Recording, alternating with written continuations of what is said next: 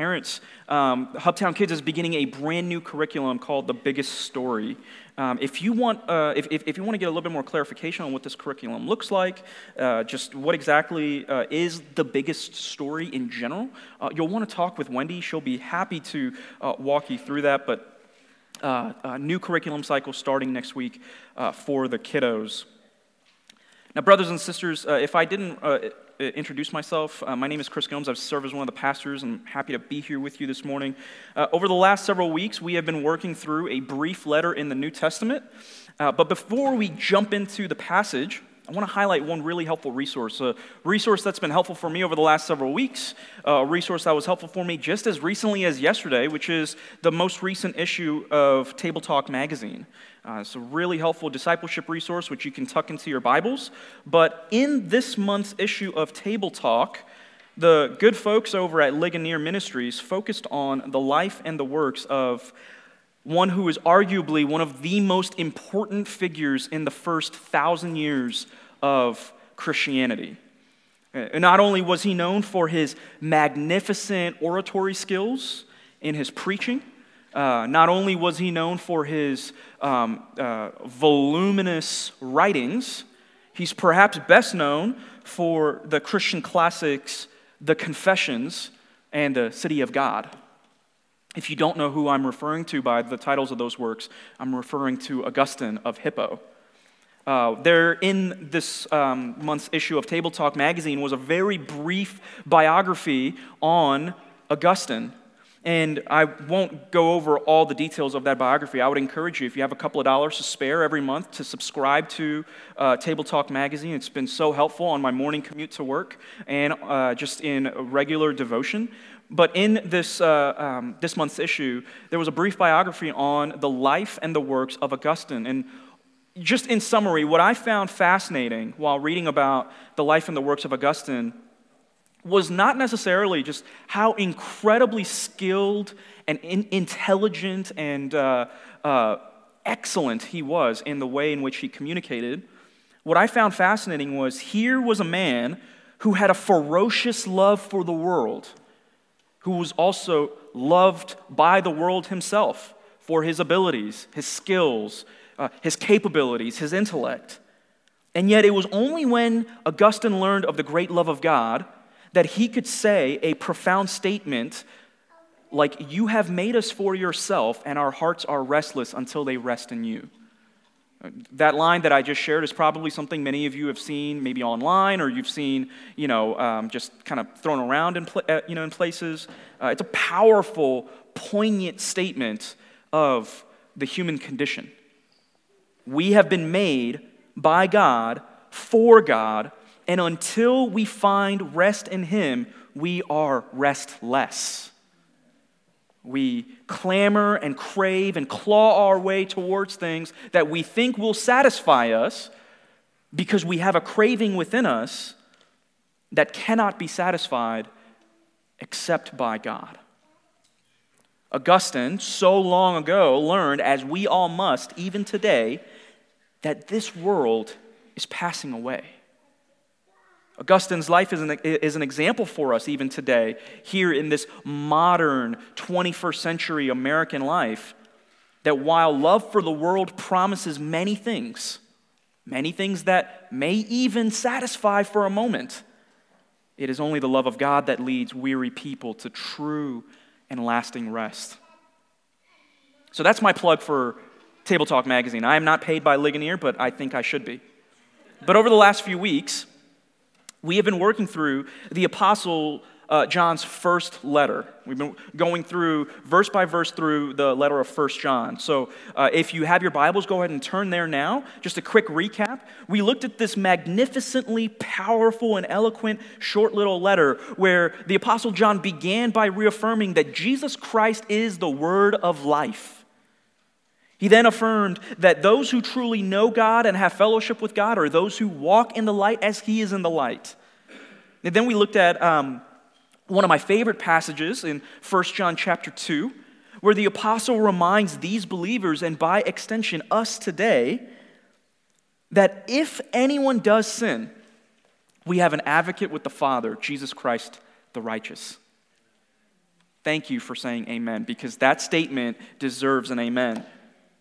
And last week, we considered the apostles' old yet new commandment that Christians are to love their fellow Christians. Right? So, really, this is basic Christianity that the apostle is unpacking for this church. This morning, we are going to move from the apostle's affirmations to his warnings. So if you aren't there yet, turn with me to 1 John chapter 2. We'll be considering two brief verses, technically three brief verses. 1 John chapter 2, verses 15 to 17. So if you're new to reading the Bible, the letter of 1 John is found towards the end of the Bible. It's towards the end of the New Testament. The larger numbers are the chapter numbers. The smaller numbers are the verse numbers. If you don't have a Bible with you that you can read yourself, there are black pew Bibles there in front of you. Consider that our gift to you if you don't have a Bible that you can read comfortably and consistently. You can turn to page 1211. You can also follow along on the screens as I read. 1 John chapter 2, verses 15 to 17. Do not love the world or the things in the world. If anyone loves the world, the love of the Father is not in him. For all that is in the world, the desires of the flesh and the desires of the eyes and pride of life, is not from the Father, but is from the world. And the world is passing away along with its desires, but whoever does the will of God abides forever. Brothers and sisters, this is the word of God. And if you were to summarize these three verses just in one sentence, I think a helpful sentence would look something like this: that God's people must not love the world as the world is passing away. That's really the crux of the passage this morning. God's people must not love the world as the world is passing away. So we could really just close the book and go on off to lunch now, but as a preacher, I've got more to say. There's two things that I want to highlight for you from these brief verses. Number one, we are called to not love the world. Do not love the world. And number two, we're called to remember that the world is passing away. And again, I'm just synthesizing those verses again. So these two things: do not love the world, and the world is passing away. So in this passage, the apostle gives his beloved church two reasons why they, and by proxy we, should not love the world. Right? He lays it out. He's very clear. He says first in verse 15, if anyone loves the world, the love of the Father is not in him. So if you remember, over the last several weeks, we've been considering why John is writing this letter in the first place. So false teachers have come in with a dangerous teaching contradicting the essential claims of Christianity. And so what's happened now is that these Christians have seen a mass exodus from their ranks. Many Christians, those who once professed faith in Christ, have now fallen prey and victim to false teaching, and they've left. They've now denied the essential claims of Christianity to follow false teachings. Right? And one of the implications of the false teachings was that you can live however you want to. You can indulge yourself in the things that God would call wicked, right? So that's what the false teachers are essentially claiming.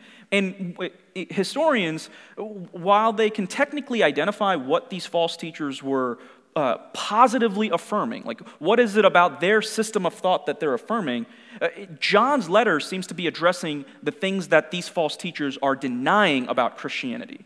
So the Apostle John doesn't seem to be on a crusade to destroy and just throw away whoever these people are. He seems to be getting straight to the heart of the matter by saying, no, that is false. Do not listen to this. Listen to what I have to say to you, because what I have received is the truth. Right? So he's clarifying what is false with what is true. So the first thing he says is that if anyone loves the world, the love of the Father is not in him. Do not believe those who claim that they are one with the Father when they are walking in darkness. Right? James in James chapter 4 says something very similar.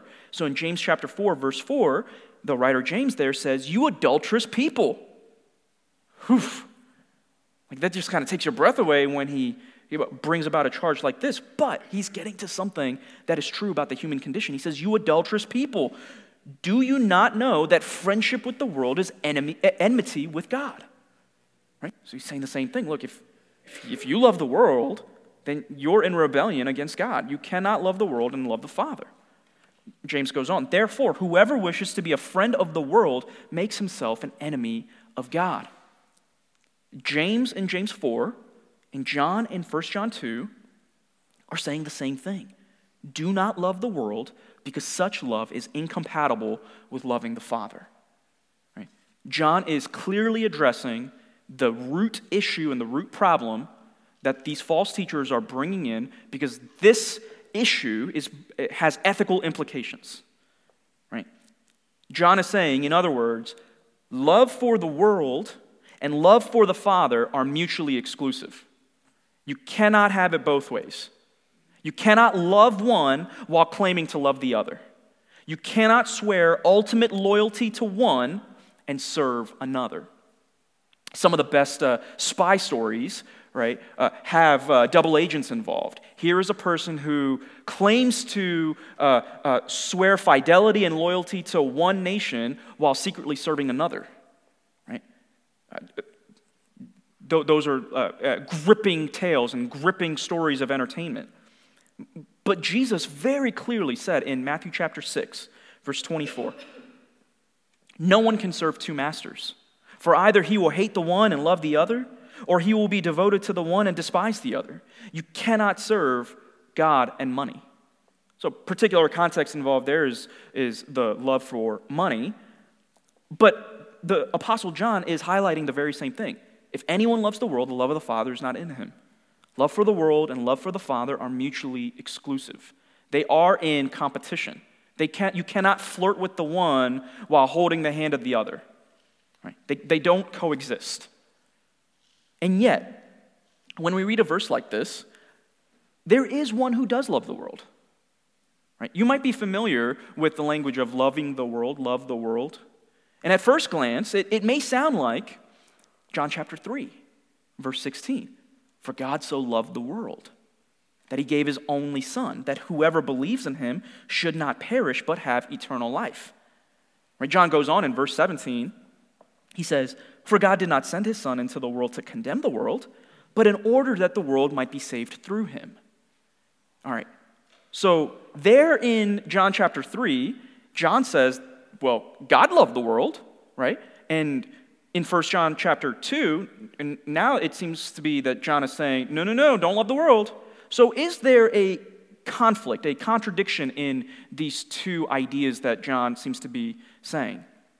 So there in John chapter 3, God loves the world, but here we're told that if you love the world, this is evil.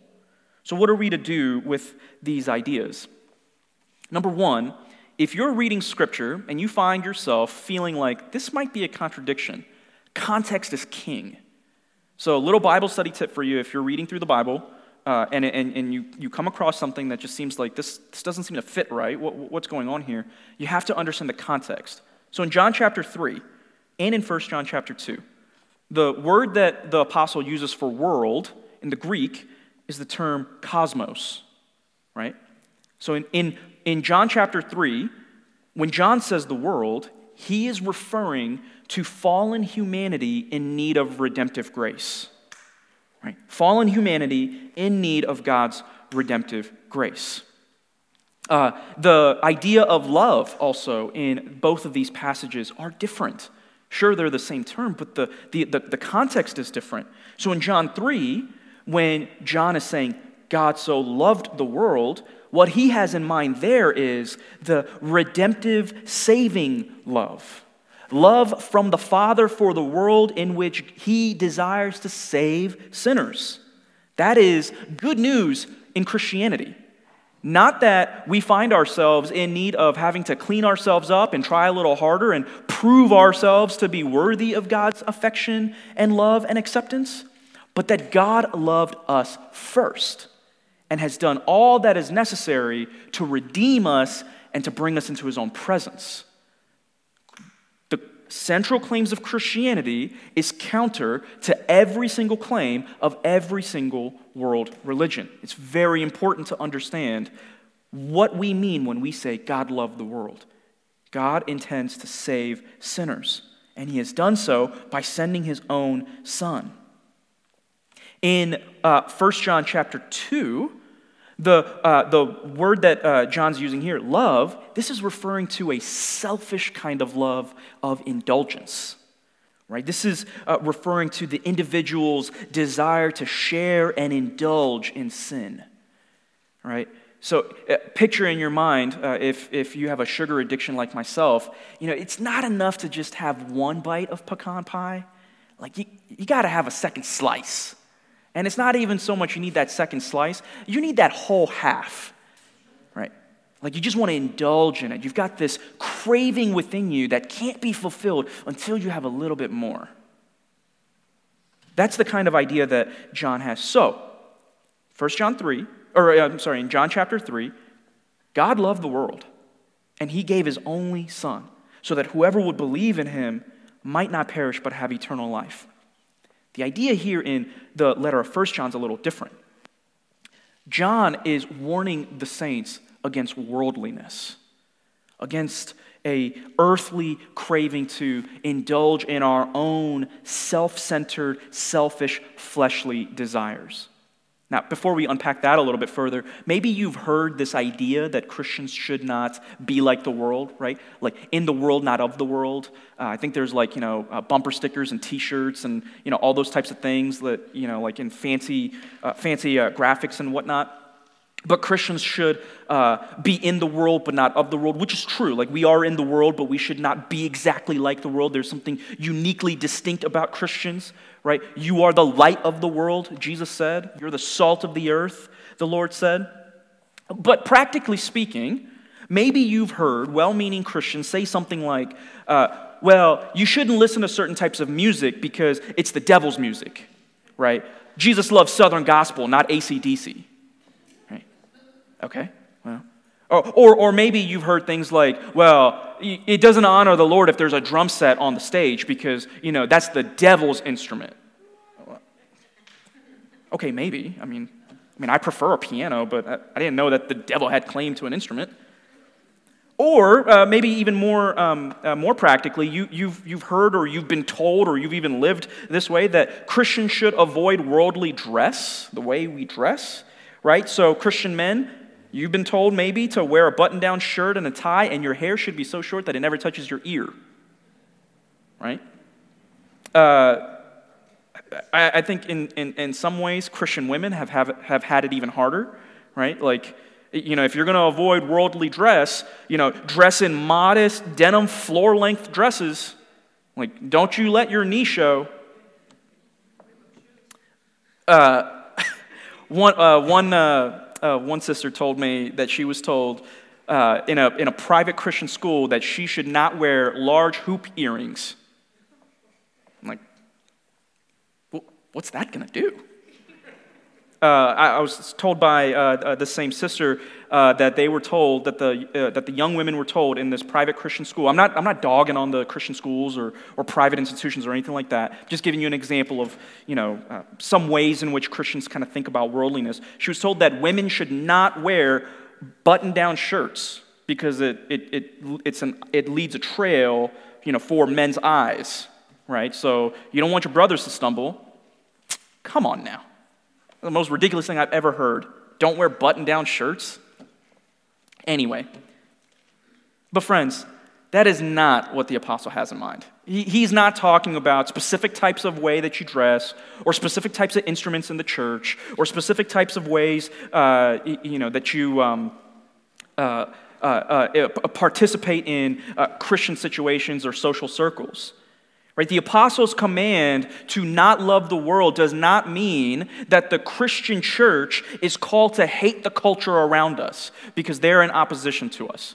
We are not called to hate our neighbors and to hate the people around us or the culture around us. The apostles' command to not love the world does not mean that we are supposed to hate and tear down the economic or social structures around us, or that we're to hate the government or hate big businesses or hate even other nations, and so on and so on. When John says we are to not love the world, he is referring to the system of hostility and opposition to God under the influence of the evil one. This is much bigger than hoop earrings and devil's music.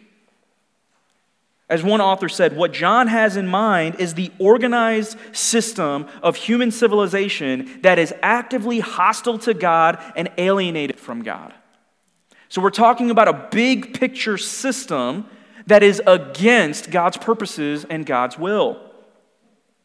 This is what John has in mind. And so when John says you were to not love the world, he is talking about a system that we live in that is in active rebellion against God. We cannot claim that we love God and love the world. But we find ourselves in a world where there are houses and cars and industry and businesses and money and social structures and social settings. So what then are we to do? John's command to not love the world is an explicit command, and implicit in this command is to live in a distinct way. There's a distinction amongst Christians against the backdrop of the world because we are the light of the world. There is something that sets us apart from the darkness that is all around us. But if we look exactly like the darkness around us, how then are we to be distinct and different? John goes on in verse 16, love for the world and love for the Father being mutually exclusive. He goes on to explain exactly what this idea means and of what it is that we are to not love. So he says in verse 16, for all that is in the world, the desires of the flesh and the desires of the eyes and pride of life is not from the Father, but is from the world. So he's explaining here exactly what this is, and he seems to be using kind of like general poetic language, right? Like desires of the flesh, desires of the eyes, pride of life. They seem almost summary terms, right? So we'll look at each one of these specifically, just exactly what does John have in mind when he speaks of these things that are of the world. So desires of the flesh, right? Immediately, what comes to our mind is probably the idea of sexual immorality and lust. Right? Don't give in to the desires of the flesh. This is what John has in mind here is the evil inclination of sin that dwells within us. There is this idea that John's painting here of this inward craving for fleshly satisfaction. Right? So the desires of the flesh does have a sexual component to it. But what the bigger idea is that these are the desires that rouse up the old self to practice the old ways, right? So Paul, and I couldn't think of a better word than this, so please forgive the pun, but Paul in Colossians 3, he fleshes this out a little bit further. Colossians chapter 3, verses 5 to 10. You would be really blessed if you read Colossians chapter 3, the entirety of the chapter, maybe this afternoon after lunch. But in Colossians 3, he expands this idea even more so. He says, verse 5, put to death, therefore, what is earthly in you, sexual immorality, impurity, passion, evil desire, and covetousness, which is idolatry. Verse 6, on account of these, the wrath of God is coming. In these you too once walked when you were living in them. Notice how he's saying, look, you once did these very same things. Right? But there's something distinct about you now. But now you must put them all away. Anger, wrath, malice, slander, and obscene talk from your mouth. Do not lie to one another, seeing that you have put off the old self with its practices, the old earthly self, and you have put on the new self, which is being renewed in the knowledge after the image of its creator. Paul seems to be an expert at identifying and highlighting what the earthly things, the desires of the flesh are, because when you look at Galatians chapter 5, and this verse hit me literally as we were singing the song, but in Galatians chapter 5, you don't have to turn there, but this is another passage for you, for your meditation that would be very helpful for you. In Galatians chapter 5, in verse 16, he says, but I say, walk by the Spirit, and you will not gratify the desires of the flesh. Right? It's as if the Christian apostles, under the inspiration of the Holy Spirit, had something unified to communicate. right? So he says, but I say, walk by the Spirit, and you will not gratify the desires of the flesh. Verse 17, for the desires of the flesh are against the Spirit. Do you see this mutually exclusive idea again that Paul seems to be painting? Right? Love for the Father and love for the world cannot coexist. Walking by the Spirit and giving into the desires of the flesh, there's going to be a tension here that cannot coexist.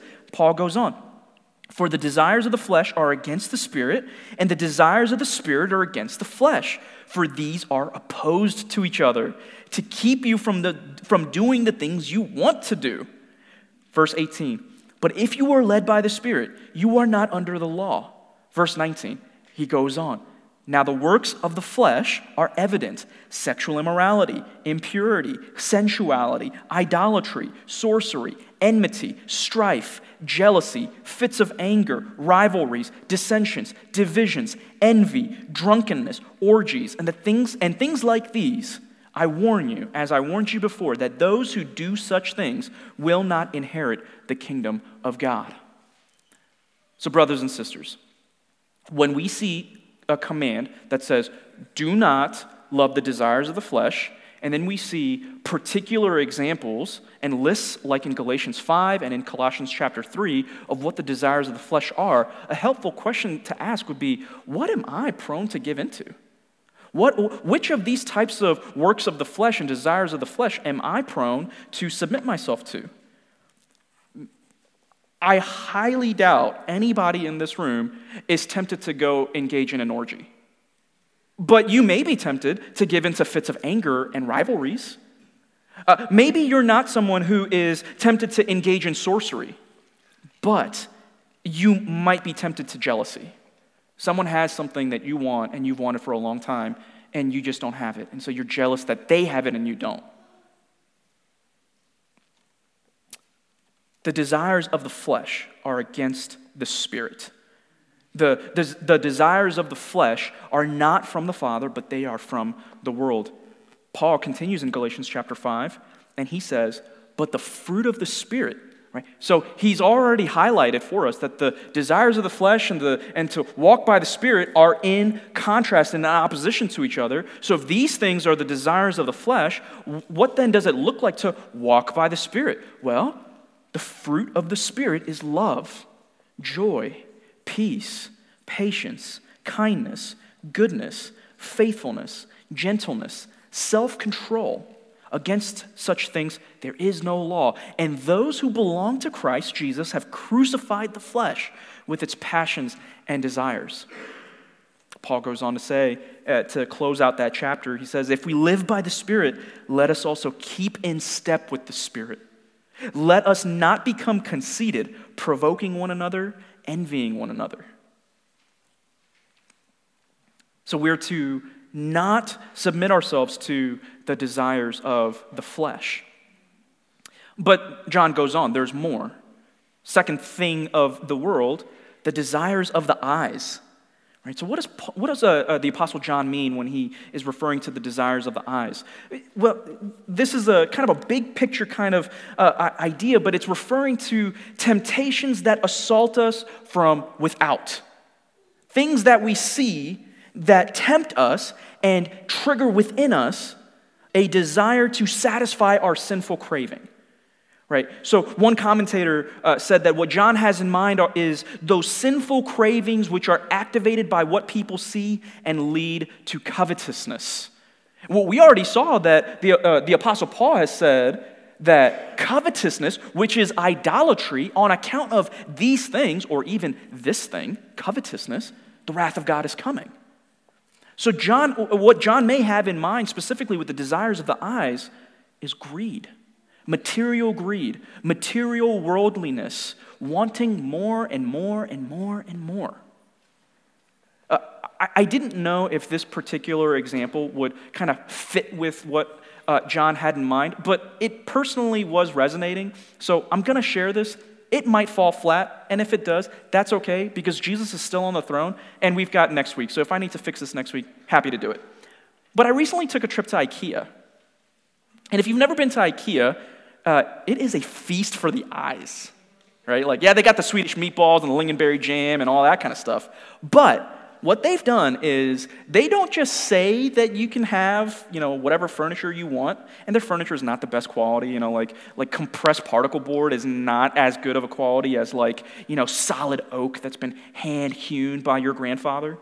But what they've done is they've taken basically half of a city and they've put up 1,000 different showrooms of what you can have, and all you need to do is follow the arrows on the floor, and you walk about 5 miles through the store, and then once you get to the second floor and you're getting towards the cafeteria, that's when you start to get kind of hangry, right? And then once you have all the designs picked out and you know exactly what you want, and then you go down to the warehouse, and that's where all the marital strife demonstrates itself. But when we went to IKEA, I will honestly admit, I was captivated. My eyes were captivated because I thought, oh man, my living room could look like this, or like that one, or like that one. Oh, and you're telling me that my bedroom could have that nice bedroom set, or that bedroom set, or these other 1,000 bedroom sets?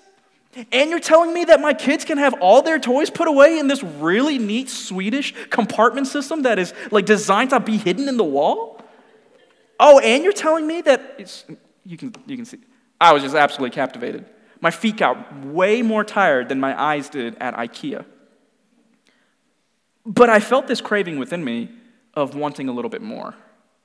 Because we knew all we need is one bookshelf. But I sure would love a new coffee table. And I sure would love this more comfortable room in mind. Oh, and if I got that room, this would also add to my comfort levels. Oh, and if I got that trim, that would really accentuate the room and it would make the space look a lot nicer. And so on, and so on, and so on. What I found in myself, for however brief of a moment, and a trip to IKEA is never very brief, but I found the desires of my eyes were being satisfied. But not really, because I couldn't afford to buy everything I wanted. Right? But what I was seeing was saying, you could have more, you could have more, you could have more. Right? So it's not enough to just have the bookshelf. You got to have the whole room set to go with it to really tie everything up. Maybe for you, the desires of the eyes may look a little different than a trip to a furniture store. Maybe for you, you see that brand new car and you think, whew, I would love a Hemi under my hood. Or maybe for you, it's, I would love to live in that neighborhood because those neighbors have their hedges trimmed real nice. Or maybe for you, it's flipping through job posting after job posting because you see what you could be earning. And this salary looks better than the salary you have, so you could go have more. Or maybe for you, the desires of the eyes could look as something as simple as, well, this church member's house is neat and clean and organized and put together. Why can't mine be like this? It's a craving that we have when we see the outside. And maybe for you this afternoon, it would be good to ask yourself, what desires of the eyes captivate my hunger? But not only do we have the desires of the flesh and the desires of the eyes, but we also have the pride of life. And so this is an interesting phrase to use. What exactly does John have in mind here? One commentator said that the pride of life refers to the arrogance and vainglory. That's an old word, vainglory, relating to the external circumstances of life. So for example, the pride of life is the tendency to impress others with our wealth, position, influence, physical prowess, or beauty. What John has in mind is an attitude of pretentious arrogance or subtle elitism that comes from one's view of wealth, rank, or stature in society. It is an overconfidence that makes us lose any notion that we are dependent on God. Pride of life. Our wealth, our position, our status, it gives us a sense of we are more important than we really are. So it's not sufficient for us to simply have just a job that we can coast in. We need to be respected, right? We need others to look at us and be impressed with how far we've come and all that we've achieved, right? Last couple of weeks was the Super Bowl. I only watch it just to eat the snacks. But you kind of see this like celebration of achievement. Like, yes, the Kansas City Chiefs, they accomplished something huge. They're world champions of a sport only played in America. But there's this sense of, look at me, look at all I've accomplished. Respect me, be impressed with me. Don't you see this trophy I have? And maybe for some of us, it's not a trophy made out of sterling silver or gold or whatever that big football trophy is made out of. Maybe for some of us, it's what's on our mantelpieces. Maybe our trophy is our house. Maybe our trophy that we want other people to be impressed with is how far we made it in our career. Don't you see how impressive my job is? I've got an important job. I do important things with important people, right? One way that you can understand, maybe subtly pick up, that someone is tempted by the pride of life is name dropping, right?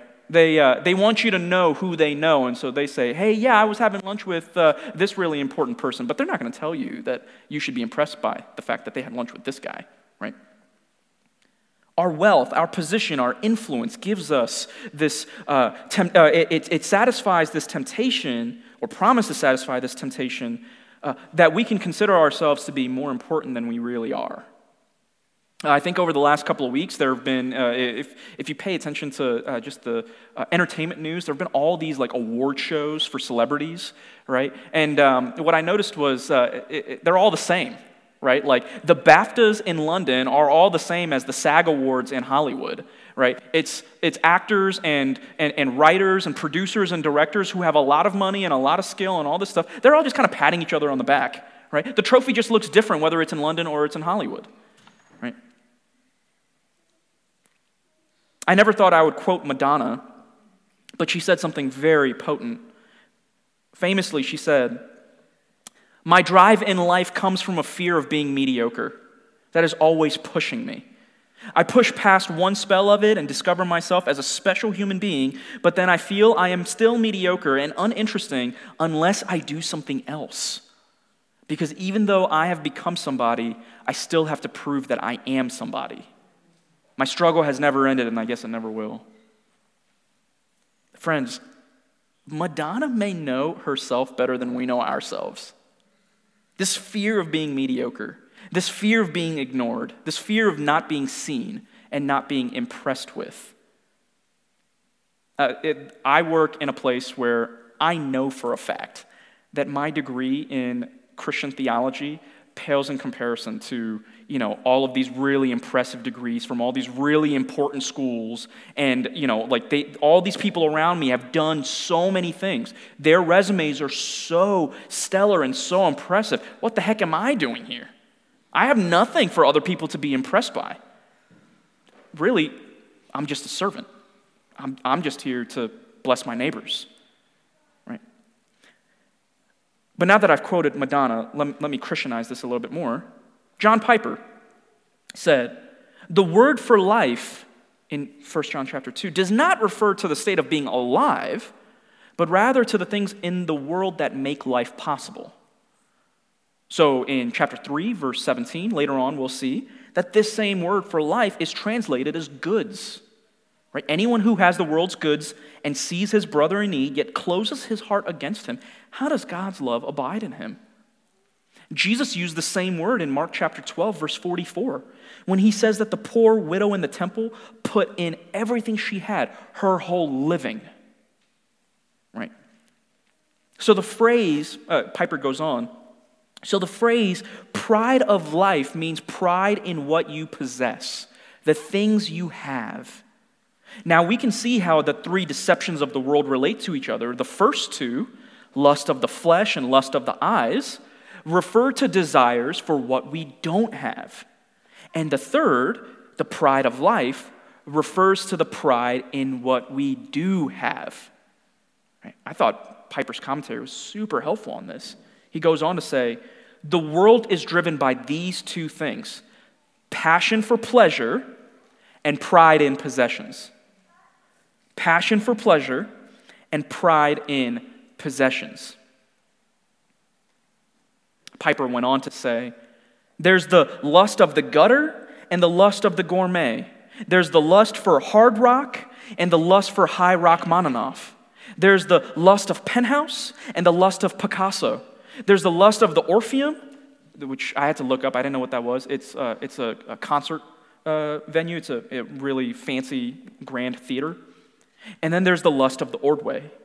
1 John, which we'll see several weeks from now, ends with this ringing command: little children, keep yourselves from idols, whether they're crude or whether they're cultured. I think when we look at these three things, the desires of the flesh, the desires of the eyes, and the pride of life, I think a couple of questions should come into mind. What is it that you love? Do you love being praised by other people? Do you love being praised by your own people, your spouse, your children, your neighbors, etc.? What is it that you love? Do you love being praised? Do you love being respected? Do you love being other people being impressed with you? Do you love when other people sing your praises and tell you how skilled and how great you are? Do you love material gain? Do you love financial security? And the more you have stowed away and saved in your emergency fund, the more secure you feel and the better you feel about your circumstances. What do you trust? Do you trust in your own physical strength and health? And so clearly you've made good decisions, and so since your health is good, you're okay? What do you trust? Maybe it's not physical health. It could be your financial well-being. It could be your position at work. It could be your social standing and where you live and who you surround yourselves with. I think a third question that would be helpful is, what commands your obedience? What temptations are you prone to succumb to? What desires do you find within yourselves that cannot be satisfied with just a little bit, and you need more, and a little bit more, and a little bit more? Maybe you're not giving into certain temptations or being ruled by certain desires. What ambitions do you find yourselves being driven by? I'm going to work a little bit longer, and I'm going to spend a little bit less time with my wife and my kids so that my career ambitions take me to where I want to go with my career. That could be one example. But maybe there are other examples that you have considered, maybe that you should consider. What kinds of ambitions are you governed by? Piper went on to say, anything in this world that is not God can rob your heart of the love of God. We are so easily prone to be distracted by the shiny things. It could be a trip to IKEA. It could be that career that you have sacrificed so much for to get. Anything that in this world that is not God can rob your heart of the love of God. Anything that is not God can draw your heart away from God. If you don't have it, it can fill you with a passion to get it. If you get it, it can fill you with the pride that you've got it.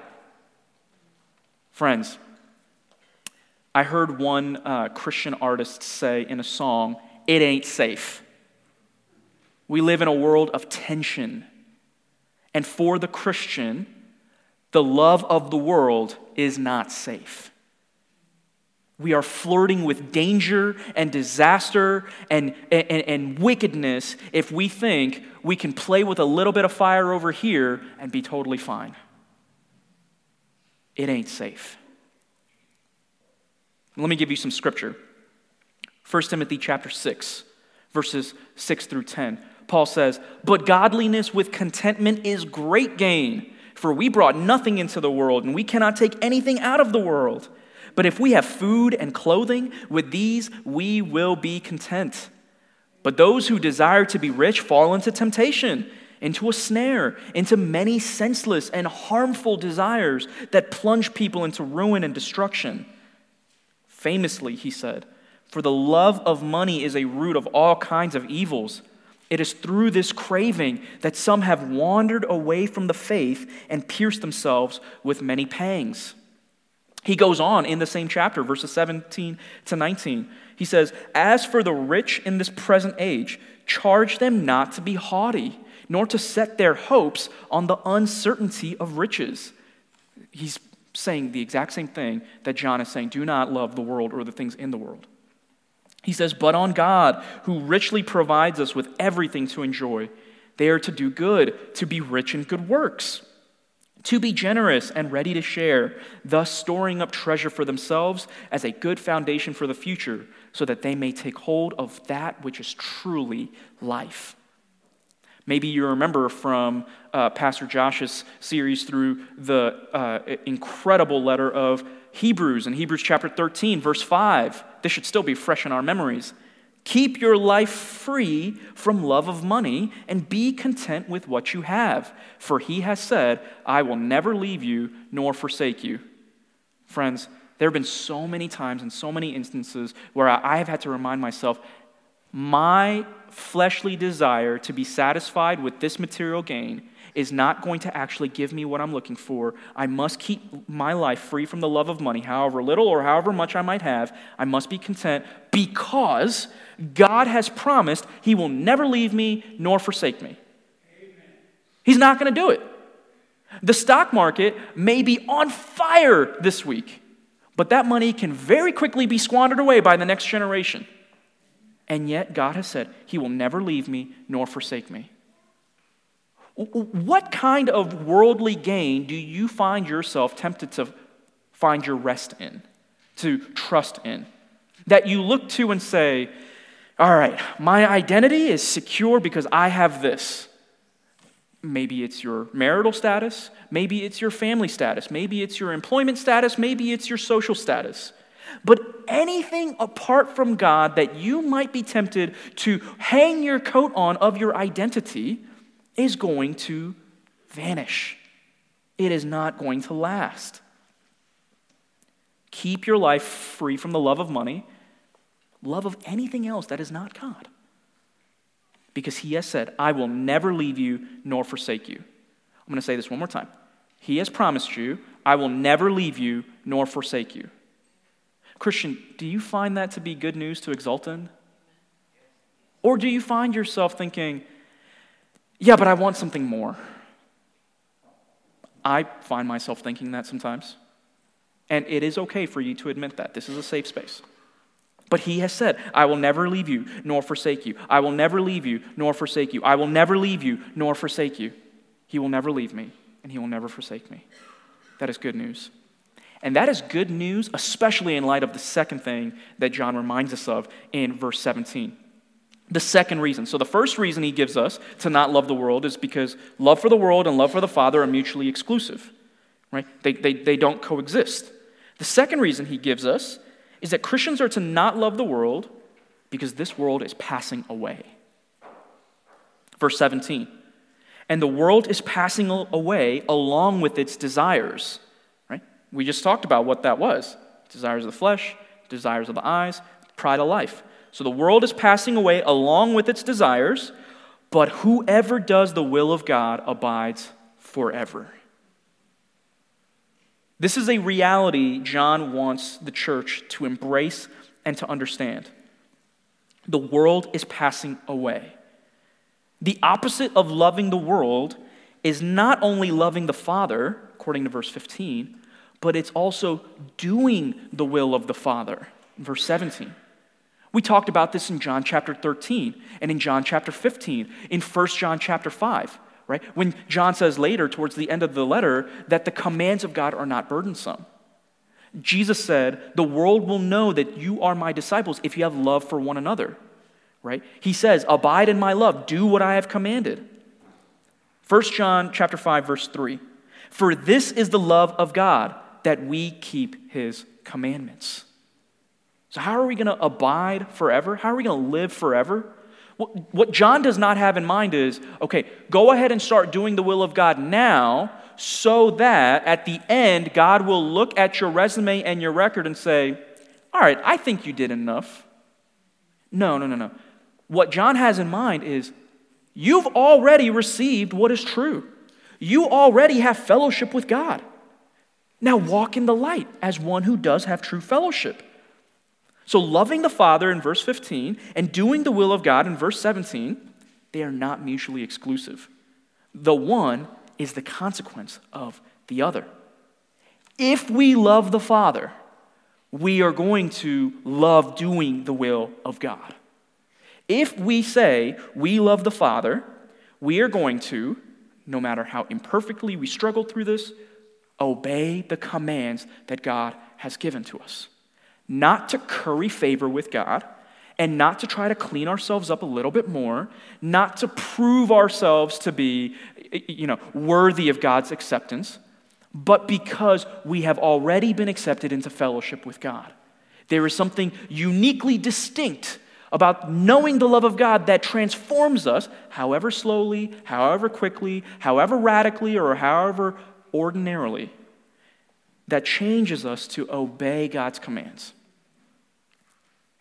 Friends, if you have found your love for the world to be warm and your love for God to be cool, what can you do? You might be tempted to think, well, I should just read my Bible more. You should read your Bible. The Bible is good for you. It's good food. It's rich meat. John Piper, again, has something very helpful here. He says that the prescription for your ailment is not much different than the prescription for seeking new birth in the first place. The same Spirit that begets life also nourishes life. The same word that ignites the fire of love also rekindles love.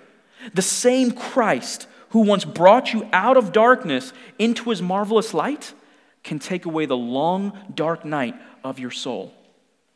So if you have found love for the world to be more gripping and to be warmer than you have of the love of God, let me give you two things. Number one, remember that this world is passing away.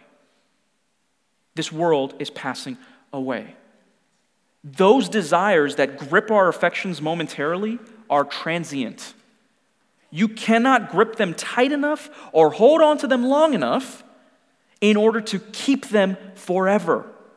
Because we live in a world that is passing away along with its desires. But whoever does the will of God abides forever. So if you remember that this world is passing away, what can you do? You can consider what is not passing away. More importantly, who is not passing away? You can consider God. In contrast to a world that is passing away and fleeting and a life that is but a vapor, you can consider an eternal God who you will live with forever. You can consider a God who is the creator and the king and the governor of this universe, who is the sustainer of your life, who is the redeemer of sinners. You can feed on God's word and immerse yourself in the word of God. Friends, real practically speaking, come to church. Keep coming to church. Keep listening to the word of God. Keep immersing yourself in the word of God. Keep reflecting upon the word of God. Keep meditating upon the word of God. Keep the word of God hidden in your heart as a treasure. Dwell on the word of God so that you can remember the promises of God when you're tempted by the fleeing lusts and desires of the world, so that you can remember, no, God's word has said this world is passing, but he has given to me a promise that will never fade. Presence with Christ forever. Keep coming to church. Keep feeding on God's word. Keep gathering with the saints. Keep loving the brothers. Keep fanning the flame of the cooling embers that you might feel presently now, because tomorrow, as you continue to endure, maybe your understanding of the reality of this passing world will be stronger. Remember, this world is passing. But let me give you a second thing. Keep looking forward. Friends, keep looking forward, because in Jesus Christ, our future is certain. This world is passing away. But there is glory that is coming, that is going to be revealed, which is beyond comparison to the passing desires of this world. Friends, glory is coming. And Jesus is not stingy with his glory. He's not sitting up there on a big old mound of glory and saying, I'm not sharing this. Yes, in one sense, the Lord does not share his glory with anyone. But in Romans chapter 8, verse 18, Paul says, glory is going to be revealed to us, and we are going to enjoy the presence and the glory of God forever.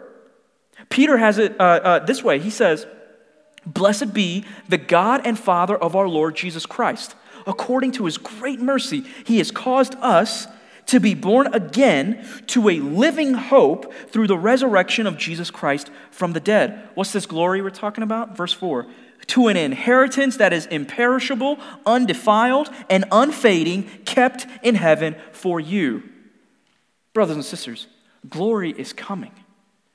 And this inheritance that is imperishable, that is undefiled, that is unfading, that is kept in heaven, the only safe bank that we can rest in, friends, it is not a mound of treasure, and it is not a bunch of pleasures that we get to enjoy just for ourselves. It is not just a pile of rubies and gold and other jewels and all these things. It is Jesus. What is the inheritance that is imperishable? It is the risen Lord Jesus Christ, by whose presence alone we will be satisfied forever. There is no treasure on earth that will satisfy you like the look of Jesus' eyes when he looks at you and says, "You are my friend, and you will dwell with me forever." There is no earthly gain that I can revel in and cherish in that I will not ultimately lose. But this inheritance that is kept for us, dear church, is imperishable. It will not rust. It will not fade. It will not rot. It will not decay. It is not dirty. It will never be defiled. It is unfading. And it is kept safely in the presence of God for you.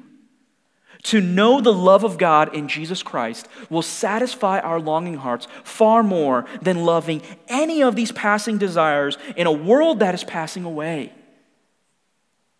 Friends, Jesus in John chapter 6, verse 51, he said, "I am the living bread that came down from heaven. If anyone eats of this bread, he will live forever. And the bread that I will give for the life of the world is my flesh." Later on in chapter 8, he says, "Truly, truly, I say to you, if anyone keeps my word, he will never see death." John chapter 10, verses 28 to 29, "I give them eternal life, and they will never perish."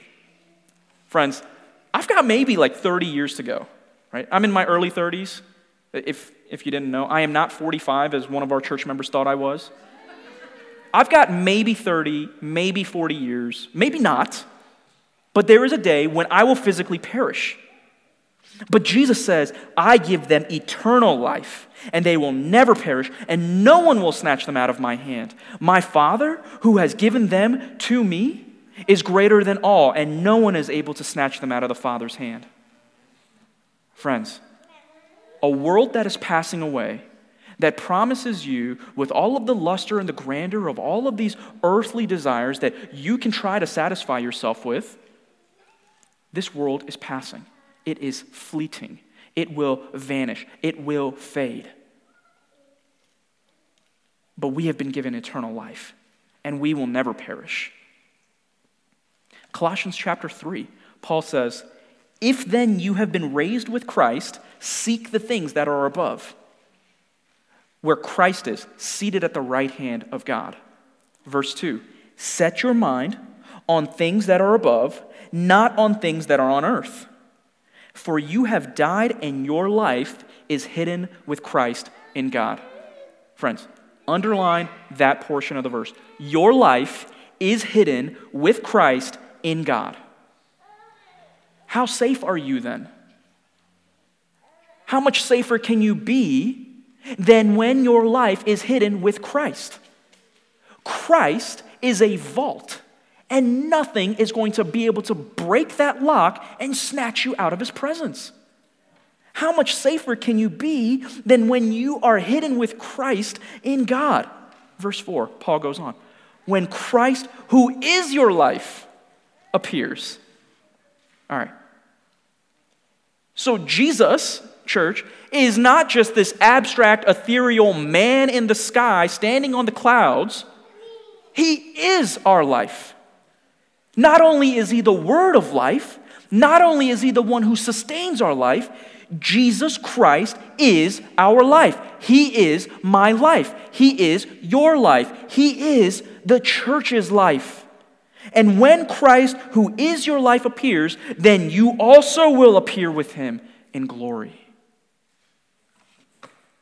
What a return on investment. What a promise that can never be broken.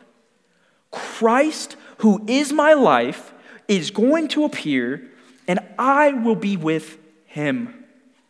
And even now, excuse me, in the midst of the assaults of temptations and trials, of the guilt of my sin and the weight of my shame still haunting me, my life is hidden with Christ in God. And I will never be lost. Friends, this world is passing. And if you are in Christ, if you trust Jesus, glory is coming for you because Jesus Christ is our life. This world is passing, but the glory of the world that is to come is coming for all whose lives are hidden with Christ. Therefore, do not love the world because the world is not going to love you back. And there is nothing that this world is going to give to you that Jesus will not give you a superior gift. Jesus is better. Jesus is superior. Jesus is supreme. Church, Jesus is your life. Look to him. Rest in him. Do not love the world. Glory is coming for us all. Let's pray. Father, we exult in this promise that no one will snatch your people out of your hand. And while this world is passing away along with its desires, we are safe in Christ. We have a superior promise and a superior gift, the presence of Jesus. We have been given eternal life. We will never perish. We have been given friendship with God. So we do not have to settle for the lusts and the temptations of the world, which is enmity with you. You have called us your friend, so we do not need to seek friendship with a passing world. Father, we ask that you would give us the grace and the humility and the strength and the ability to not love the world, but to be completely enamored with the gift of Christ. Father, we are reminded that this world is passing away along with its desires, but whoever does the will of God abides forever. Father, we trust and believe that the love that you have given to us will lead us to abide forever in Jesus, and that is the great hope of our life. So, Lord, we will plant our flag on this hope, and we will find in you the rest that our restless hearts desire. We pray all this, Lord, in the beautiful name of Jesus. Amen.